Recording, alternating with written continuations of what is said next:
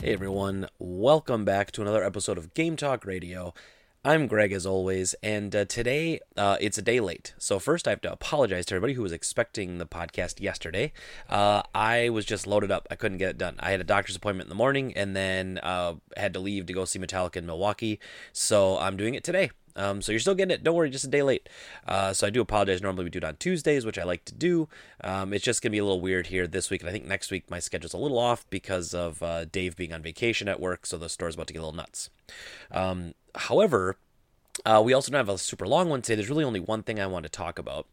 And, well, I guess before I get into that, let's talk about the Metallica show last night. Why not?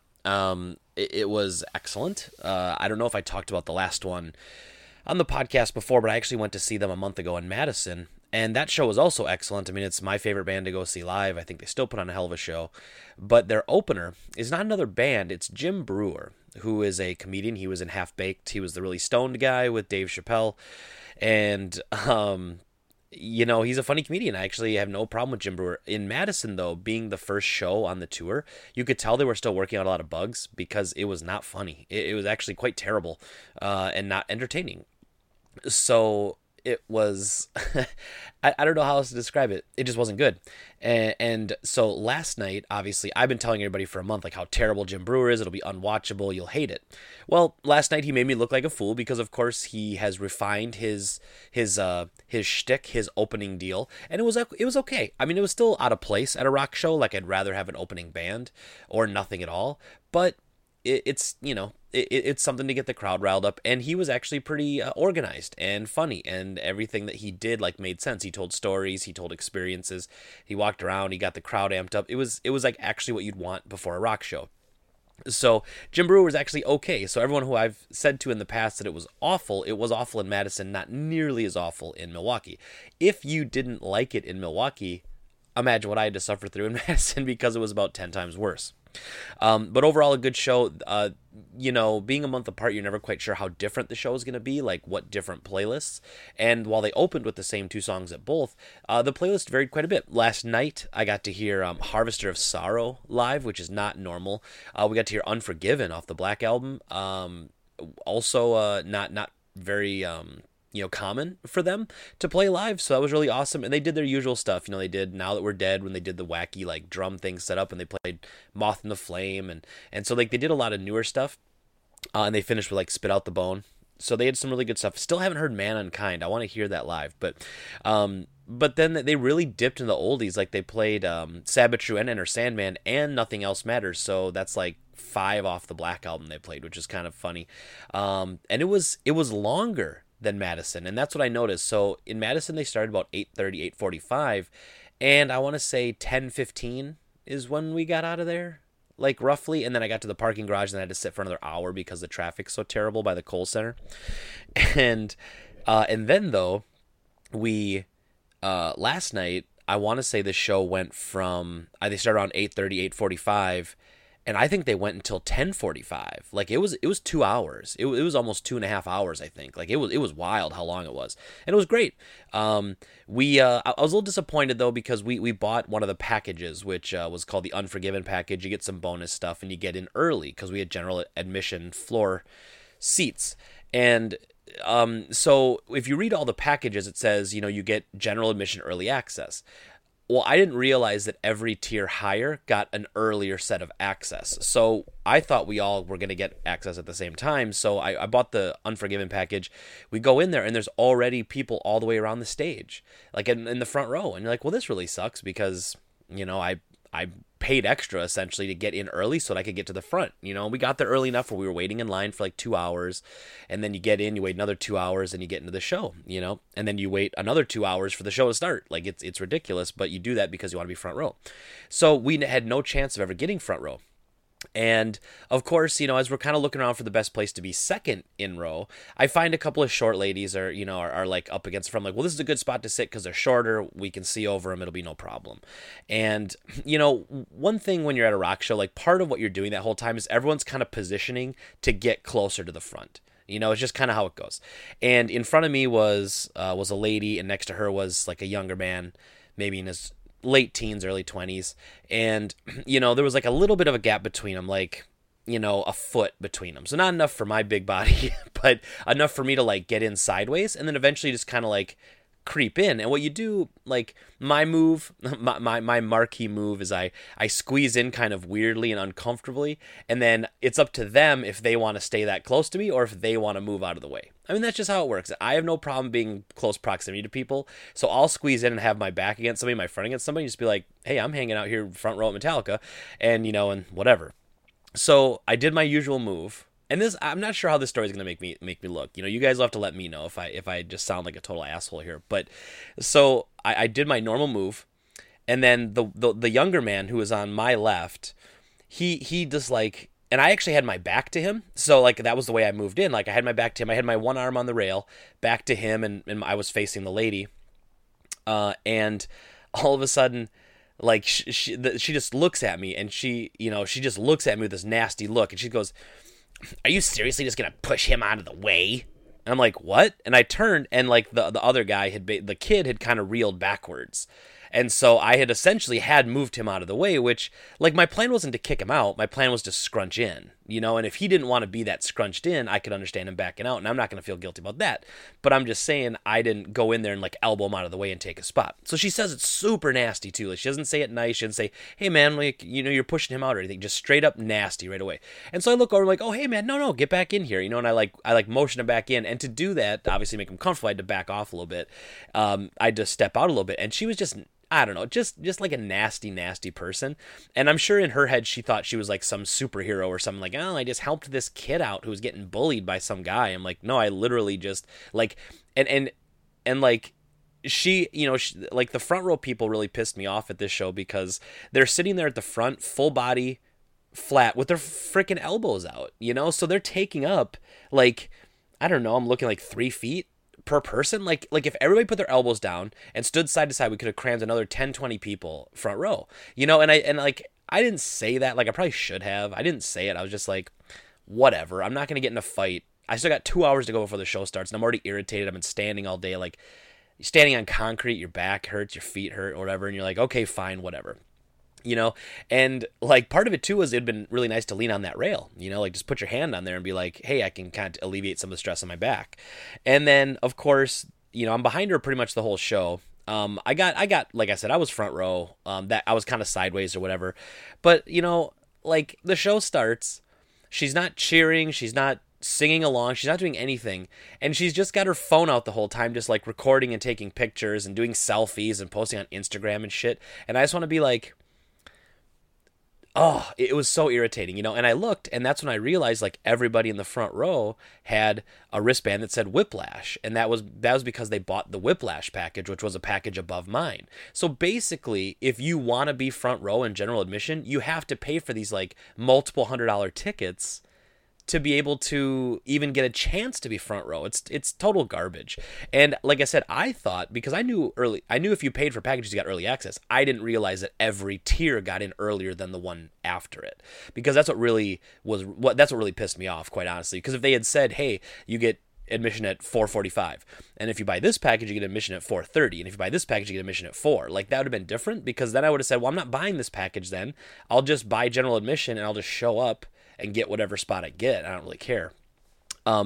So all in all, a great show, but the people were pretty obnoxious. And when I went to see them in Madison, there was no alcohol at the Kohl Center, which I was really pissed off at first. I was like, it sucks. I could really use a beer. Sit here with my wife, drinking beer, listen to Metallica sounds like pretty much like the greatest day ever. And I've been really happy with that. And unfortunately it wasn't. And you couldn't drink beer. So, okay, whatever. So this one you could drink beer. And unfortunately, everybody was hammered, and it was really annoying. And there were cups all over the floor, and like people were spilling beer all over the floor, so it was sticky. And then it was slippery on like the metal things, because this concert was at the new Milwaukee Bucks arena, actually, which is a pretty cool arena. I have to say, I definitely want to go back and like hit a Bucks game, but so it's sticky. Everyone's throwing their crap all over the floor. You instantly smell weed, and I'm just like, they have dogs. They have like drug sniffing dogs. Like, are these dogs not trained properly, or like are they bad at their job? I don't know what's going on, but like, there's a weed cloud. There's weed smoke. Again, I don't have a problem with it. Like, if you smoke weed, it's fine. I'm just saying, like, I don't like it, and I don't like smelling it, and I don't like smelling like it. And there's a bunch of people there that got super high before they came, so they smell like that old, gross, haven't brushed your teeth in a couple days, kind of weedy, gross breath.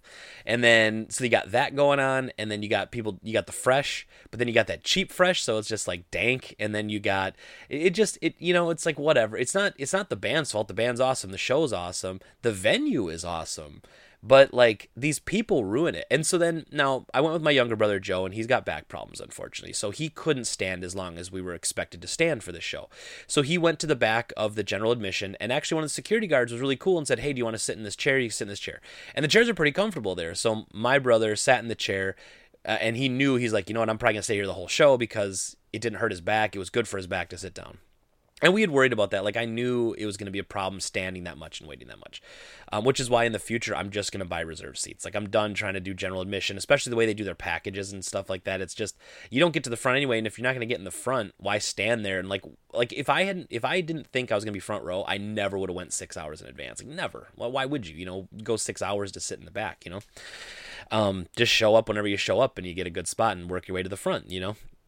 And so he sat back there, and I realized, like, I actually bought the ticket for my brother for his birthday, and I so I thought, well, I'm not going to spend the whole, and I was with another friend, Jack, and I was like, well, I'm not going to spend the whole time not hanging out with my brother. Like, the whole point was to go see Metallica with my brother. That's why I bought the tickets.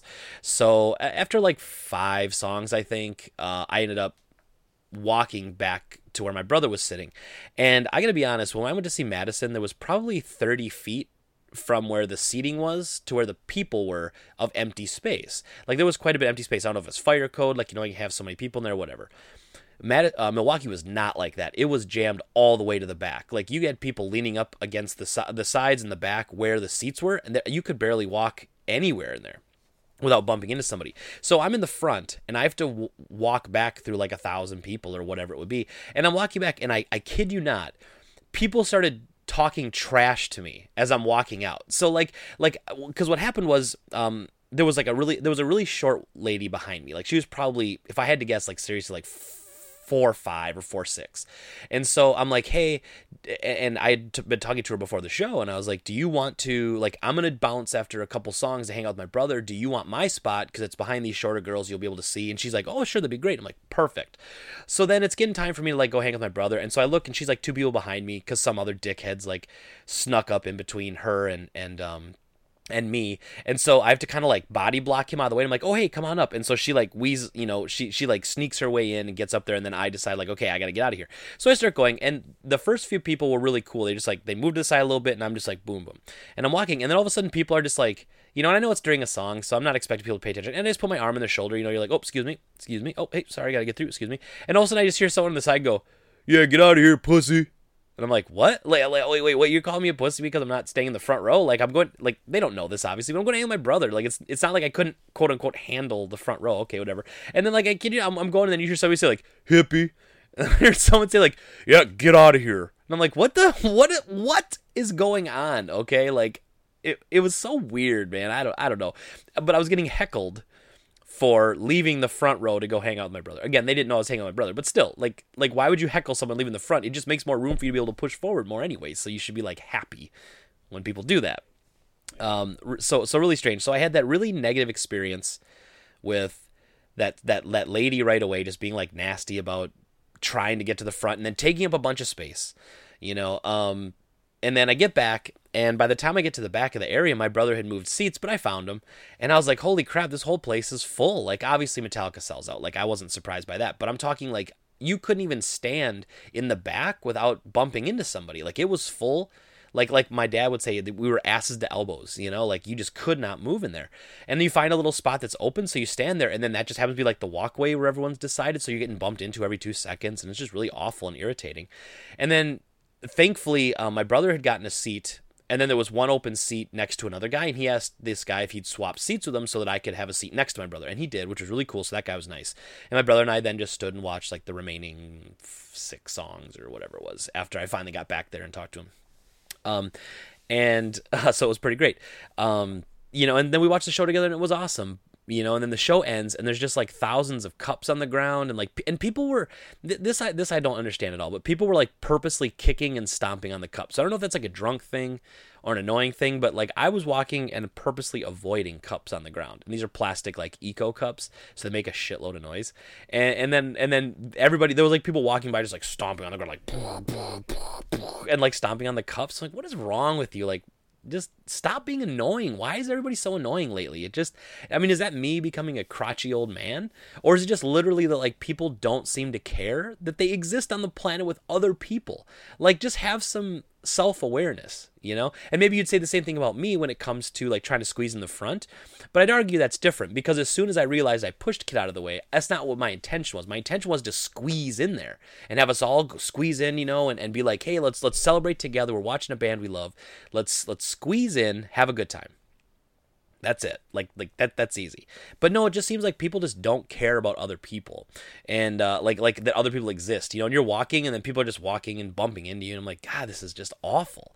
And like we were waiting in line, and they did this really weird like snake line, because we were waiting in the atrium or whatever, and we had to get in, and there's like one guy, and he was cool enough to talk to, he's talking to somebody, he's like, hey, will you take my picture in front of the Metallica thing? I'm like, sure. So I take his picture, give it back to him, and then he starts looking at his phone, and he stays exactly where he was when he went to move to take the picture, which was ahead in line like 100 people. Like he literally cut in line 100 people and then was casually pretending like it didn't happen.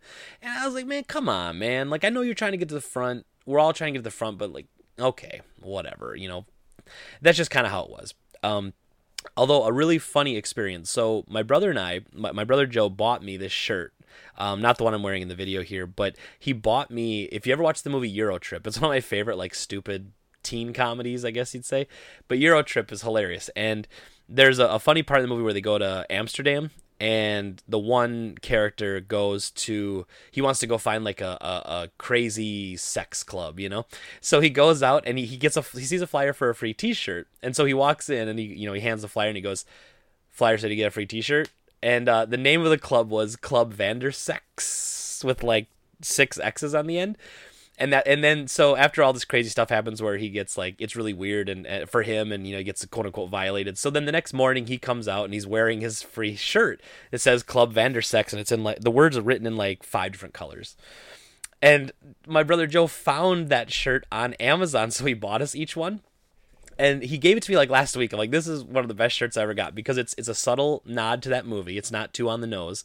And some people will get it and some people won't. So it's funny to me, So we're walking, and we both decided we were going to wear them to the Metallica concert, because why not? I'm not a big wear a Metallica shirt to a Metallica concert kind of guy. Cool if you do, don't have a problem with it. Just I don't wear band shirts typically to a band show. And so we're there, and and this guy goes, oh, is that a Club Vandersex shirt? He's like, I love Club Vandersex. And so my brother and I start laughing. We're like, yeah, man, this shirt's hilarious. And we were wearing the same shirt, and we look similar. He's got more of a full beard. In fact, someone referred to him recently as the scruffy version of the Game Trade guy.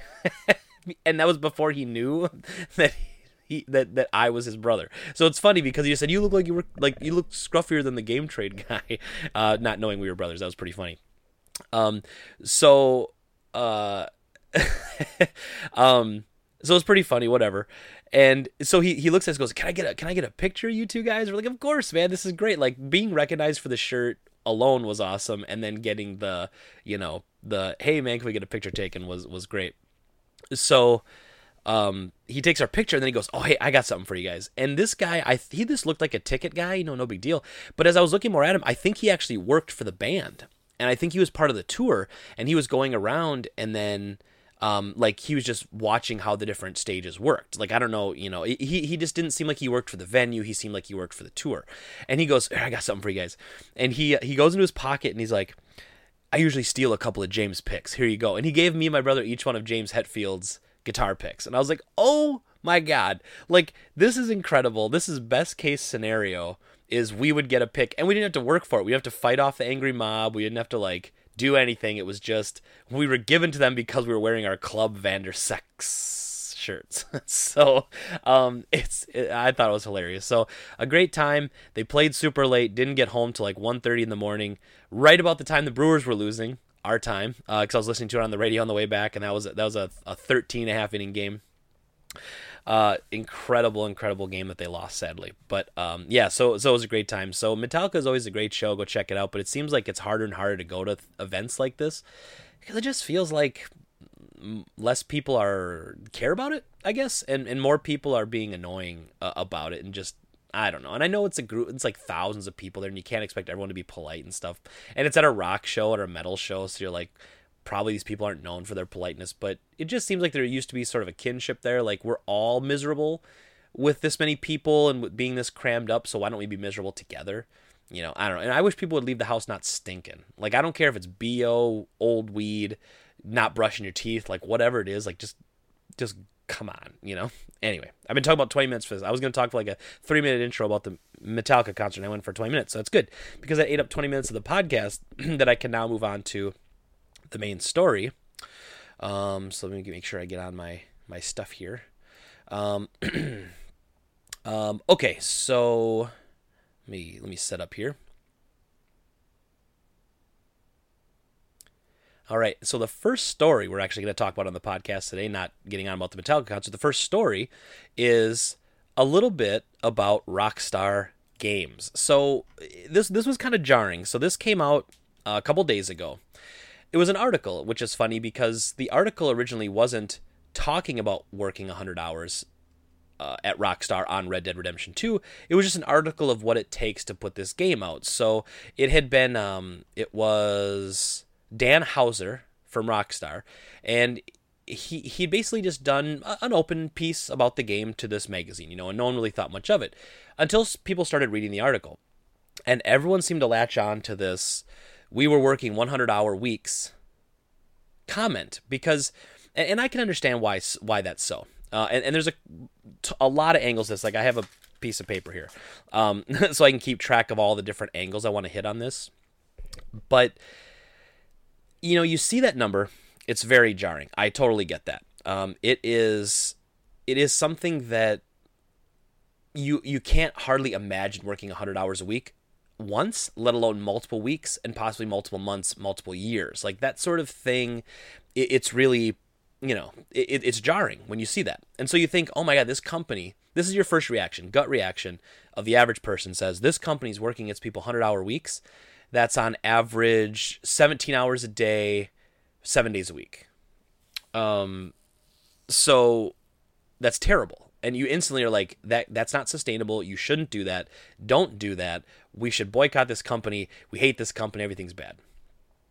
And then, so that's your first gut instinct. And I'm okay if that's like your gut shot. You know, like, it's the first thing you hear. And so I'm totally okay with that. I'm totally understanding about that.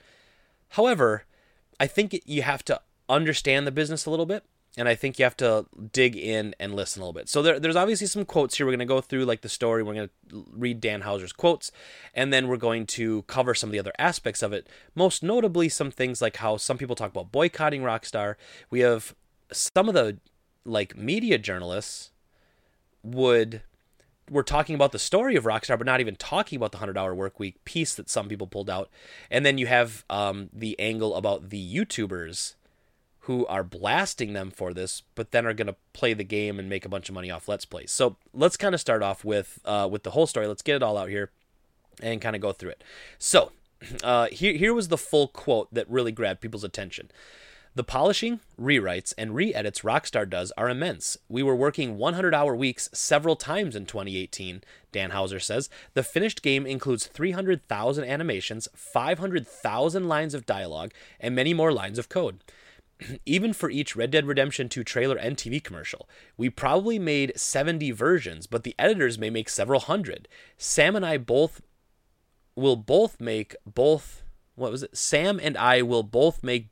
lots of suggestions. I guess that was a bad quote. As will other members of our team. So that was kind of the initial quote in the article. And like I said, it jarred a few people. And okay. I mean, I'm not opposed to you seeing that and going like, whoa, like, you guys are working 100-hour weeks, like, are you nuts? Because that's not sustainable. Even as a boss, like, as a self-employed person, when I first opened my store, I was working about 70 hours a week. because I was the only one at the store. So I worked every hour it was open, not to mention beforehand, afterhand, to clean, to get things ready, going to the bank, buying supplies. Like everything had to be done by me. I was the only one running the business. I had no employees. So I understand what that's like to work. But it's also a little different when I'm working at a store that has to be open. And I don't have to, like, I'm not actively working on a project unless I have something in front of me. There were days where like an hour or two would go by with no customer. So I'm just kind of hanging out there, basically waiting for someone to come in. And then once I started getting so busy and I started hiring employees, like I actually worked less the more employees I had because we were busier. So the busier we got, the less I worked, actually. So getting back to this though, Kotaku reached out to elaborate because they jumped on this right away. They were like, their headline was, Rockstar is working 100-hour weeks. So this was the reply when Kotaku reached out to Dan Houser. There seems to be some confusion arising from my interview with Harold Goldberg. The point I was trying to make in the article was related to how the narrative and dialogue in the game was crafted, which was mostly what we talked about, not about the different processes of the wider team. After working on the game for 7 years, the senior writing team, which consists of 4 people, Mike Unsworth, Rupert Humphreys, Laszlo, and myself, referring to Dan Houser, had, as we always do, 3 weeks of intense work when we wrapped everything up. 3 weeks, not 3 years. We have all worked together for at least 12 years now, and we feel we need this to get everything finished. After so many years of getting things organized and ready on this project, we needed this to check and finalize everything. More importantly, we obviously don't expect anyone else to work this way. Across the whole company, we have some senior people who work very hard, purely because that's their passion about a project or their particular work. And we believe that passion shows in the games we release. But that additional effort is a choice, and we don't ask or expect anyone to work anything like this. Lots of other senior people work in an entirely different way or are just as productive. I'm just not one of them. Not one, senior or junior, is ever forced to work hard. I believe we go to great lengths to run a business that cares about its people and to make the company a great place for them to work. End quote. So that was the reply once this story kind of started picking up steam. And so I'm going to, while I'm all over the place on this story, so bear with me as I kind of hit all the points. But the first thing I want to talk about is that he did clarify he was talking about him and the writing staff, and that when it gets this close to release, they always put in that much time to double check all the dialogue and everything. So now if when he said 100-hour weeks, he meant him and his 3 writing staff people that do this all the time, and they are high up people. You know, these aren't like, you're not forcing your QA testers on 100-hour weeks. So if that's true, I think that's okay, because it's their choice. After working there this long, working there together, they've just come to that this is the expectation, like, boom, let's do it, right? Okay, and I think that's okay. I don't have a problem with that. However, what I did have a little bit of a problem with, though, was this down here. So it says, most importantly, we obviously don't expect anyone else to work this way. So that's, to be fair, quite disingenuous, because you do expect people to work that way. You just can't say that you expect people to work that way. Your expectation is that people will work as hard as they have to get the job done, and that's why you're willing to pay them what you pay them. Your expectation is not when the going gets tough, the tough go home. You know, not saying that you have to be tough to do crunch. That's not what I mean. But I'm just saying from that sort of motto, you know, the play off that. Because saying things like here, that additional effort is a choice, and we don't ask or expect anyone to work anything like this. Now, again, he might be referring to the 100-hour weeks, but maybe they expect and ask their workers to work 60, 70, 80-hour weeks. Probably do, like many tech companies do, and that's going to be another point we talk about later. But so you see this, and you're like, well, this is the boss, of course, right? Saying, of course we don't ask our employees to be ridiculous. You know, of course we don't ask our employees to stay late and work hard. But when I was I can only give my understanding to being a salaried employee at a company. If you don't know, I worked at GameStop for 11 years before opening my own game store. I was a salaried manager for probably 9 or 10 of those 11 years. And the expectation was a minimum of 44 hours a week with a maximum of nothing. So, and that expectation was, here's the difference, and here's what he's trying to say. The expectation is not that they'll work 100 hours in the week. The expectation is that they will get their work done. And so if that's the expectation and you have to do 100 hours worth of work in a week, then that's what you do. So again, it's a little disingenuous for them to say, Well, we don't ask anyone to work 100-hour weeks. No, you don't ask them that. You ask them to get the job done, or they won't work here anymore, and the job takes 100 hours, and you have 1 week left. So yeah, you're not coming right out and saying, I need you to work 100 hours this week, but you're saying, I need that project done, and whatever it takes, I need it done by next week. And so that's like how he's getting around that. So let me just say that from an employee standpoint, salary is mostly beneficial to the employer, not usually the employee, because you can go over all the hours you want and the boss is never really going to come back at you and say, hey, you shouldn't be doing that. But if you go under a couple times, you know they're right up your butt about it. And they're like, you can't be working less than the minimum hours. As a GameStop manager, we would be required oftentimes to help out at other stores. So like say a store manager was out sick, and the way GameStop's payroll worked, it's a little different now, but when I was there, the way it worked was if my hours didn't count towards the store. So say I was sick a day, the 8 hours I had to have another manager work that day would not be covered. So I'd have to make up that 8 hours somewhere else. So I really couldn't take sick days. You had to basically switch shifts. You couldn't just not work a day because you didn't have enough payroll for the store. And GameStop's very, very big on payroll. Like it's their number one concern is not going over payroll, not paying overtime, stuff like that.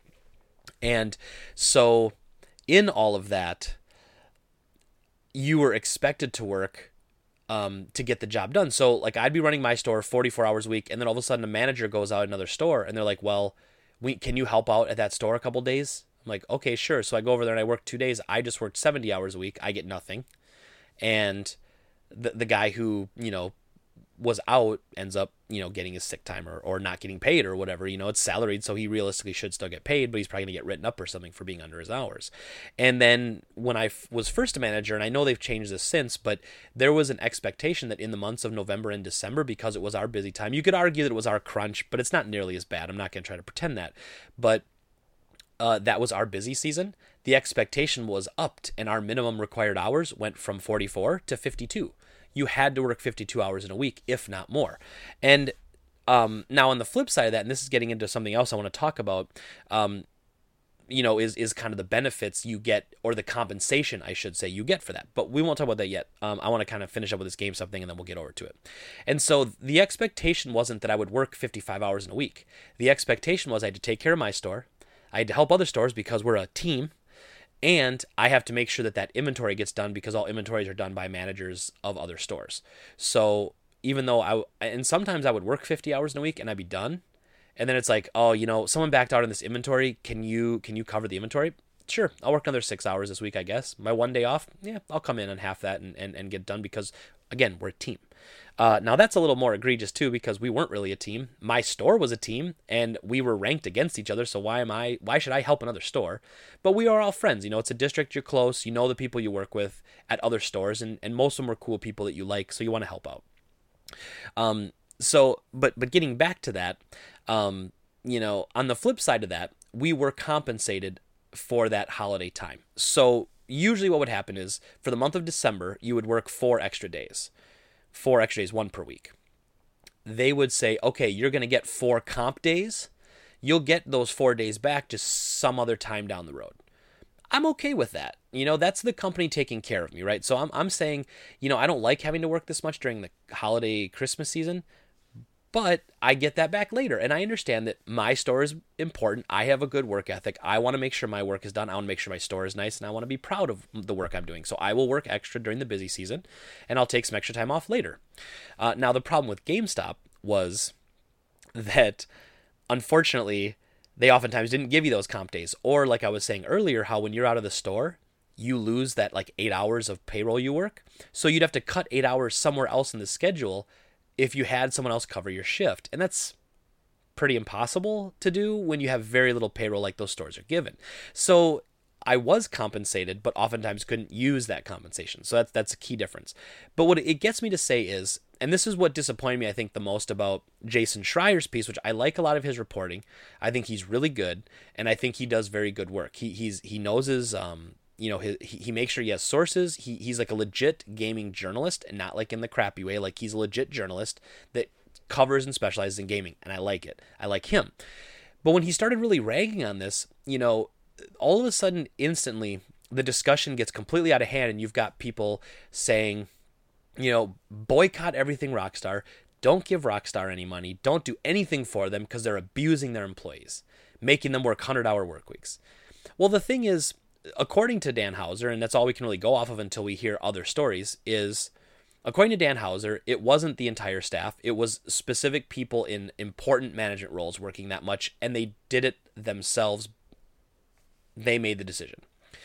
So first of all, that's all we have to go off of. And if you don't believe it, that's fine. And until a bunch of employees come out and say, you know what, I had to do 10 100-hour work weeks over the course of Red Dead. If that comes out, we should be pissed off at Rockstar, because that's not good. That's not a good work environment, especially if they're not being compensated. But we don't know that. And that's, I think, what's kind of frustrating here is everybody jumps on Rockstar all of a sudden, saying that this is crap, this is terrible. And I think people were even expecting that, because I was getting flack for a tweet I put out, which was just kind of saying how weird it would feel to beat the story, which is 60 hours long, in a week, and have put in less hours playing the game than some people worked on the game in a week. It was just it was more of a surreal moment. Like, if you think about it, 60 hours in a game in a week is damn hard. Like, it's really difficult to do. I think the one I did it with was Monster Hunter, and that was because I took the whole weekend off and I played 12 hours 4 days in a row. And which I don't even think's enough. Anyway, so just saying that and then saying, man, that would be hard to do. I can't imagine working. That's 60 hours, working 100 hours. Yeah, you get that, and it was more of it was just kind of a tweet hey, I'm throwing this out there. And people were already kind of lashing back at me, almost like I wasn't taking it seriously enough or something. Or there was somebody, who I think he maybe thought I was saying Rockstar was crap, and so he was kind of giving me a hard time. And I was like, well, not really, because I don't think they're crap. In fact, I think that this is how the tech industry has been working for years, and it's not just games, and you don't know, again, how they're compensated. And I can't stress this enough, because we don't know that if you work a 100-hour work week at Rockstar, that one, you're not getting paid extra for that. We don't know that. And again, if it comes out that they didn't, I'll be the first one to go back and attack them for that, right? But we don't know that. Now, the video game industry does consist of a lot of salaried people and a lot of contract workers. So if you're a contract worker, most likely what your contract states is that you are going to work from this period of time to this period of time. So the months of, maybe it might even say something like June 2008 until completion of project. That might be your contract. And so it most likely will say in there, your average work week will be between 40 and 50 hours, some exceeding if need be. That's what it's going to say. And you're going to sign that contract because, of course, when you sign that, you're not thinking there's going to be any 100-hour work weeks. Now, but that's most likely how it is. So they may not be getting compensated for that, especially as contract workers, because it might be explicit in the contract what their pay is. On the flip side, salaried employees, it all depends where you work. I did a little bit of research on this because I wanted to figure it out, and I ended up finding out a little bit of bad news. But so I remember years ago that then President Obama had kind of changed the rules a little bit, and he had made a rule that would make workers eligible for overtime pay if they made less than $47,000 a year as a salaried employee. So what they were trying to say was, as a salaried employee, and at GameStop I was making about $40,000 a year, so I would not be able to work more than 40 hours a week without getting overtime pay. So that was a way to kind of say, hey, companies can't just throw the salary tag on people and then expect to work them to no end. It was basically leveling the playing field, because salaried has always, again, like I said earlier, been benefiting to the employer. This was trying to balance it out and give benefit of being salaried to the employee as well, and not let them take advantage.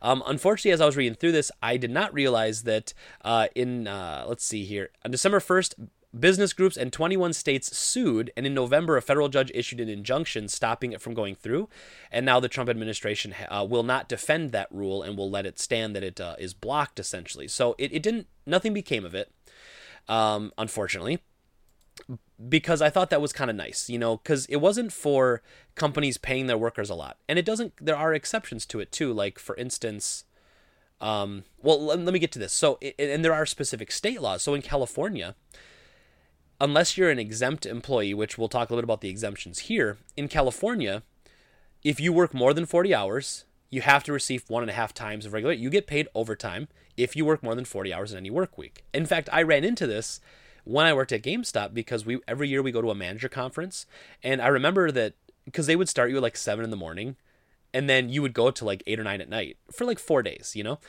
But the California employees got to leave whenever they wanted because they had to stay under 40 hours. They had to like keep track of how many hours they were doing work things like playing game demos and stuff like that.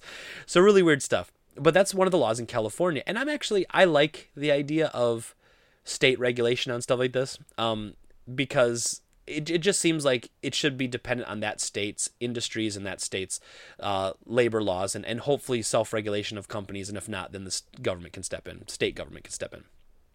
Now, some of the exceptions to that rule are things like someone whose duties and responsibilities involve the management of the enterprise, who customarily and regularly direct the work of 2 or more employees. So they're talking about upper management, those who have the authority to hire or fire other employees, or whose suggestions and recommendations as to hiring and firing, as to the advancement and promotion of other change of status of other employees. So it's really people in positions of power is what they were trying to say, because they understand that some companies, they need that upper management to be, working a little bit more. And they also understand that those people are getting compensated for that. That's really the difference. So that's just kind of an idea. I just wanted to go over that a little bit to talk about, we don't know what kind of compensation they're getting. Now, any which way you look at it, working 100 hours is brutal. It's incredibly brutal. But that doesn't mean, working 100 hours doesn't mean that you're not being paid for it. And if the people working there were, get paid overtime for 60 hours in a week, that's a fat paycheck. And I'm not saying that money fixes everything, but you're being compensated for that. And my whole point about all this is just that we don't know. Okay? I don't think it's fair to start just putting Rockstar on blast because, just assuming that they abuse their employees. However, I will say, as we flip back to it here, I will say there is some reason for people to think this because, well, it's happened in the past. And so on January 7th of 2010, there was a blog by Rockstar Spouse, and it was titled "Wives of Rockstar San Diego Employees Have Collected Themselves." And this was a scathing look at how Rockstar San Diego employees had to suffer and how bad the management was and how bad the hours were and how, let's see here, far from what is currently being met by employees after nearly a year of constant strenuous activity, little is there to motivate continuation as they have lost a free vacation week between Christmas and New Year. Without time to recuperate, no efforts made to alleviate the stress of such conditions. So this was just scathing. And this was in, like I said, this was 2010, so it's a long time ago. Management can change from then, even though Dan Houser's still there, and he claims how him and the other head writers have all been there 12 years, so they would have been there during this. And so you look at this, though, and you go, okay, like, this is bad. If this was just saying that they had to work 100 hours a couple weeks a year, I really wouldn't feel bad for that, because that's sometimes what you have to do to get the project done. Now, besides that, though, we also have when Team Bondi, the team that made L.A. Noire, developers came out and talked about the horror stories about how bad that was. And so this is a whole other, so there's another, and now that was Team Bondi, but they were, Rockstar was publishing the game, so I'm sure they had deadlines, milestones that they were being pretty strict about. So when you look at all this stuff, you're seeing that there is kind of a pattern of behavior here. However, this pattern of behavior isn't a Rockstar thing. It's an industry thing. In fact, it's not even a game industry thing. This pattern of behavior is a tech thing. It's an industry-wide thing across all of tech, across all of IT. It doesn't matter if you program video games or if you program software. If you think there isn't crunch periods in development places like at Microsoft, at Sony Computer Entertainment, at those studios, then you're gravely mistaken. So, and I think what causes someone to speak out about it isn't necessarily the working conditions, it's the management at that point. Because there's a lot you can put up with at a job if you like the people you work with and you like your boss. I was really lucky to have a lot of great employees at GameStop, even though GameStop paid its employees terrible, barely minimum wage. they gave them very few hours. These are the part-time employees. Only really your store manager and assistant manager were full-time. Everybody else got less hours. They kept cutting payroll, so you kept giving people less hours, and you're expecting people to work 8 hours a week at $7 an hour, but have open availability so that you can schedule whenever you want. I mean, it's not very realistic, but I got loyal people because I took care of them. I was a good boss. I made the work environment fun. And so I think what you're starting to see at the companies that have people falling through the cracks are you've got people who are upset because it's not a well-managed company. Maybe they don't like their boss, they don't like their employees, and they can't, they can put up with a lot of crunch and a lot of overtime work if they like their job and like their people. But if they don't, that's when you start to, that's when it all starts to fall apart, I guess. It's an analogy is like in the NFL. If you're playing a football game, you can have this cocky team, you can have all this other stuff, and that all works. And you can have this selfishness, you can have all this stuff, and that all works as long as the team's winning. Once the team starts losing, then it's not acceptable to act the way you're acting. And that's what's going to cause friction in the locker room. We're all allowed to have these issues with each other, but if we're winning, everything falls to the wayside. But if we have all these issues with each other and then we start losing, everything blows up. And I think that's a very similar situation. So that's all I really had to say about that. However, I wanted to move on a little bit to, I don't specifically have a website for this, but you're probably sick of looking at my big face. So let's just get back up to this Red Dead thing. So I want to talk about two more things. One is the boycotting of Rockstar, and two is the games media, games journalists, not the Jason Schreiers of the world, but like the YouTubers of the world, I mean myself included, and how they are hypocritical in this situation. So when you see this 100-hour work weeks, you see everybody starts just chiming on about, well, you should boycott Rockstar. Screw Rockstar. I'm not going to play Red Dead Redemption 2 now because they abuse their employees. Well, again, I have to go back. We don't know that they abuse their employees. We do not know that. End of story. End of story. We do not know that.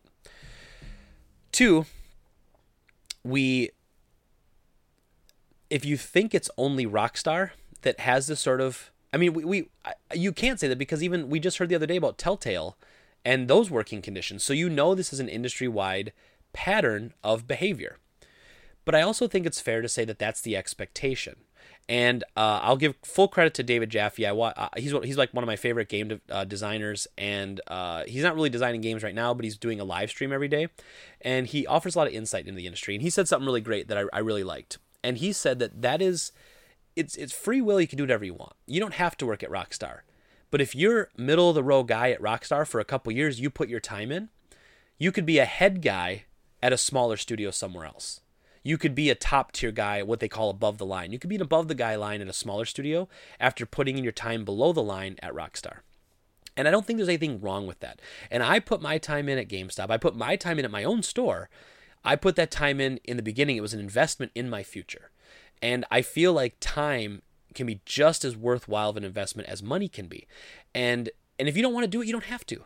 If you are a programmer and you don't want to work 100 hours a week for a couple weeks out of a couple year period for Rockstar, then don't. And you shouldn't. If you don't want to, don't.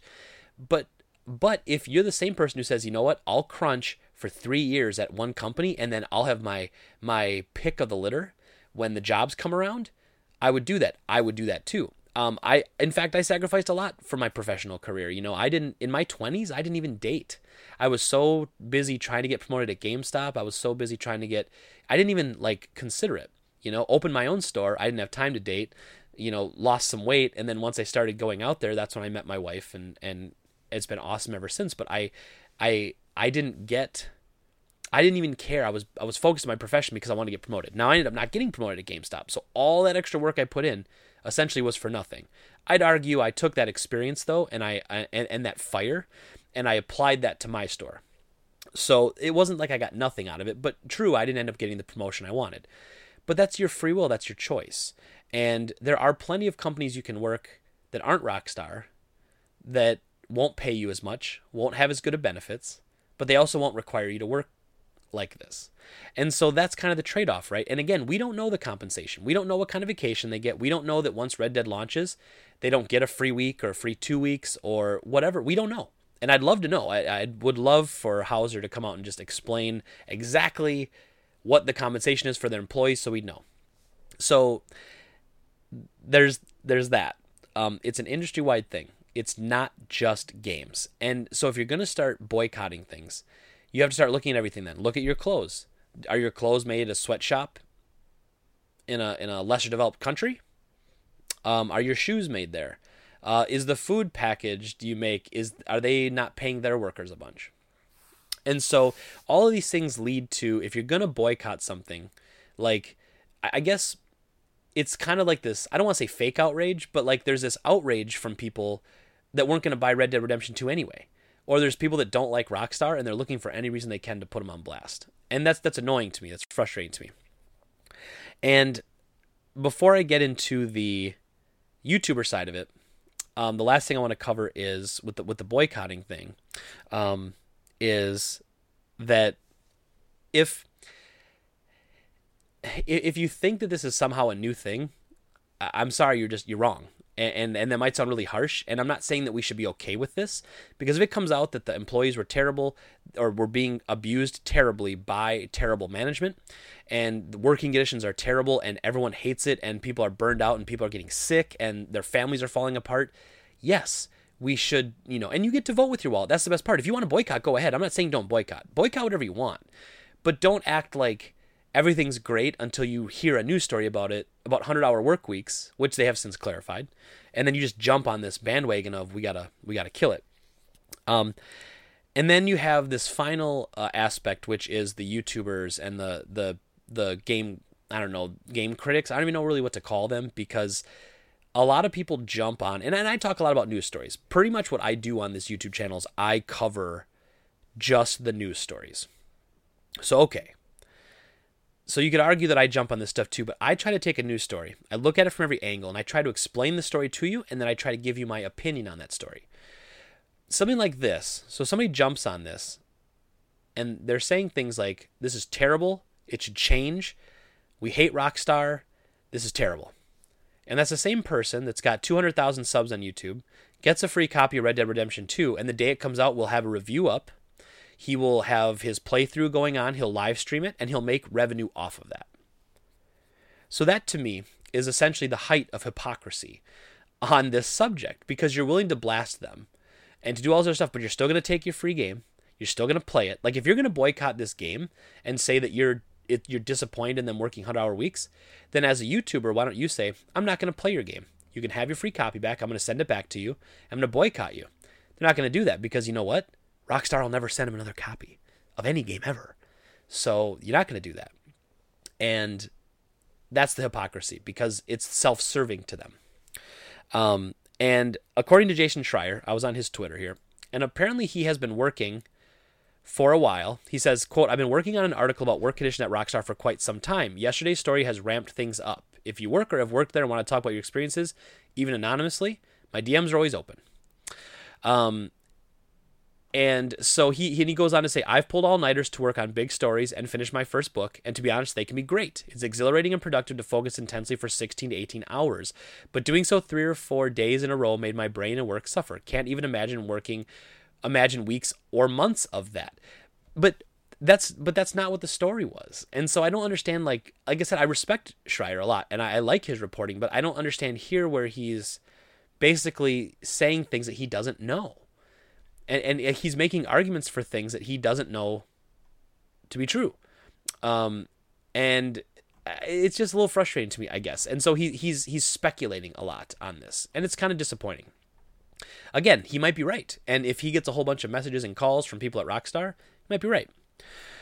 And if he is, like I said, I'll be the first one to say, hey, now that we have all the facts, this guy, Schreier is right. Rockstar's got a terrible work environment. We shouldn't support them with our money. And I will do that, but I'm not going to do it just because they came out and said they work a couple 100-hour work weeks, and then they corrected to say we don't expect our employees to do that, even though I went as far as to say that's pretty disingenuous. But, it just seems to be like that's sort of the thing nowadays, is just jump on somebody. When you hear something bad, don't look into it. Don't read more stories about it. Just whatever. It is what it is. But to kind of wrap it all up here, this is industry-wide, not just game industry. It's other industries, tech, IT, anything. You have crunch. And is it healthy? Not necessarily. but it does have to happen sometimes. It's not about whether or not you crunch. It's whether or not the company takes care of you when you do. And I will always jump on a company that doesn't. And when it's shown that they don't, I will always be the first to come after them. But we don't know that. Again, we don't know that Rockstar doesn't take really good care of their employees. And even the fact that they're a great stepping stone for someone, put your time in, put your work in. There's nothing wrong with that. And there's nothing wrong with people that want to do that. And there's nothing wrong with people that don't want to do that. I'm not saying that either. But I have no problem with a company. The company knows, and you have to be a little responsible. As a business owner, if I told my guys, you have to get all this work done and it needs to be done before you leave tonight, and it's 10 hours of work and it's, 3 p.m., they're going to be there until 1 a.m. Like, that's just how it's going to work if that's what the job is. Now, I try to be responsible as a manager, and I don't ask them to do that. And when my salaried employees get to their 40, I don't expect them to work more than that. I do expect them to work up to it, and I expect them that if somebody comes in with a trade that we want to buy at 8:01, you're going to stay an hour late and process that trade. But on the flip side, if it's really slow and you get out at 8:05, and you get out 3 days in a row at 8:05 and you're under an hour for that week, I'm not going to bust you on that either. That was essentially the point of salary, in my opinion, was always you're going to have a fluctuation in hours, but you don't have to. Like, that you get paid the same, and it has to be like a good relationship between employer and employee. It's like your expectation is that you're going to put as much work in as you need to. My expectation is that I'm not going to overwork you. I'm going to get you there, and we're going to work at it together. And I know that's like a fantasy world. I know not every business works that way, but, the last thing I want to talk about, and I actually meant to talk about this earlier and I forgot, I brain farted and I finally got back to it. I want to talk about the unionization of gamers, because instantly this is something also people start crying out for. The thing you have to realize is it's really difficult to unionize an industry that's not all one company. It's very difficult to do that. You can do it. There are guilds and alliances and stuff you can join, but it's not easy. And I don't think that would prevent any of this. All it would do would make your games longer to come out and more expensive. And I'm actually a pro-union guy. Sorry if that offends anybody. I do like unions. They need to be a checks and balances on business, but they also can't be all-powerful. And I think they're a great part of the ecosystem, but neither one can have too much power. Like, it needs to be a give and take with the unions and the companies. So I'm not opposed to game developers unionizing, but you have to understand that would have an adverse effect on your gaming. Now, if you're the type of person that says, I don't want those people to unionize because I want my games to be cheaper, I mean, I guess that's okay, but then you can't be the same person that would boycott a product because the people weren't treated properly. Just something to think about. As always. And I think, so not that unionization is a bad thing. I don't think it is, but it's not an it's not an end-all be-all fixer either. And I think if you look at other industries and how they handle this, they've been around longer, they're working through this. The more time you put into an industry, the more collateral you have, the more pull you have in the industry. And unfortunately, you start at the bottom and you work your way up. That's why a lot of people change companies so frequently now, because it's almost the best way to get promoted and to get a pay increase is to leave the company. Staying with a company, you're not going to get the same increases and same benefits as somebody who's starting new over you. So you lateral jump, go up a little bit, lateral jump, go up a little bit. And that's how and that's essentially how the kind of tech/business world works now, is a lot of job hopping. And that's just, I personally don't like that. Like, I think if you dedicate to a company, they should take care of you, but it's just not how it works, especially because the companies know anyone who's dedicated. They don't need to keep you dedicated. You're dedicated. That's why you're there. But again, some responsible companies do take care of their people. It all depends on the company. And I think the major point is until we know exactly how they are or are not compensated, we can't accuse them of abusing their employees. Sorry to say. And that is the podcast for today, everybody. That ended up going to almost an hour. I was surprised. I didn't think the Metallica talk would take that long. So as I'm looking around, let's see, what game do I talk about today? I don't know. I didn't prep in advance again, which is a pretty regular thing for me now. Let's talk about, I'm looking at my PS2 games. I feel like talking about a PS2 game today.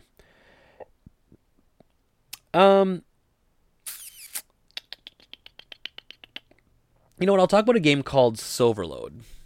So for PlayStation 1, actually, it's a game called Silverload. It is a point and click adventure game.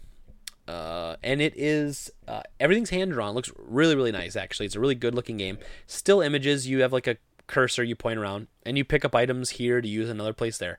But it takes place in the Wild West, and it's got in like a supernatural element to it. So it's this really cool kind of dark western supernatural vibe going on, and you're essentially trying to figure out what's going on in this ghost town, and or in this old western town, and there's like demons and monsters, and well, not demons, but whatever. I'm not gonna spoil it for you, but it's really cool if you like old school point and click adventures like Maniac Mansion, King's Quest, stuff like that. It's very much like that. It's almost like a mix between that or like a game like Myst. But it's cool. It's really dark, and it was incredibly difficult. And they don't tell you hardly anything. They give you no clues. Like I remember one of the clues that was so difficult is you have to find a butcher knife somewhere.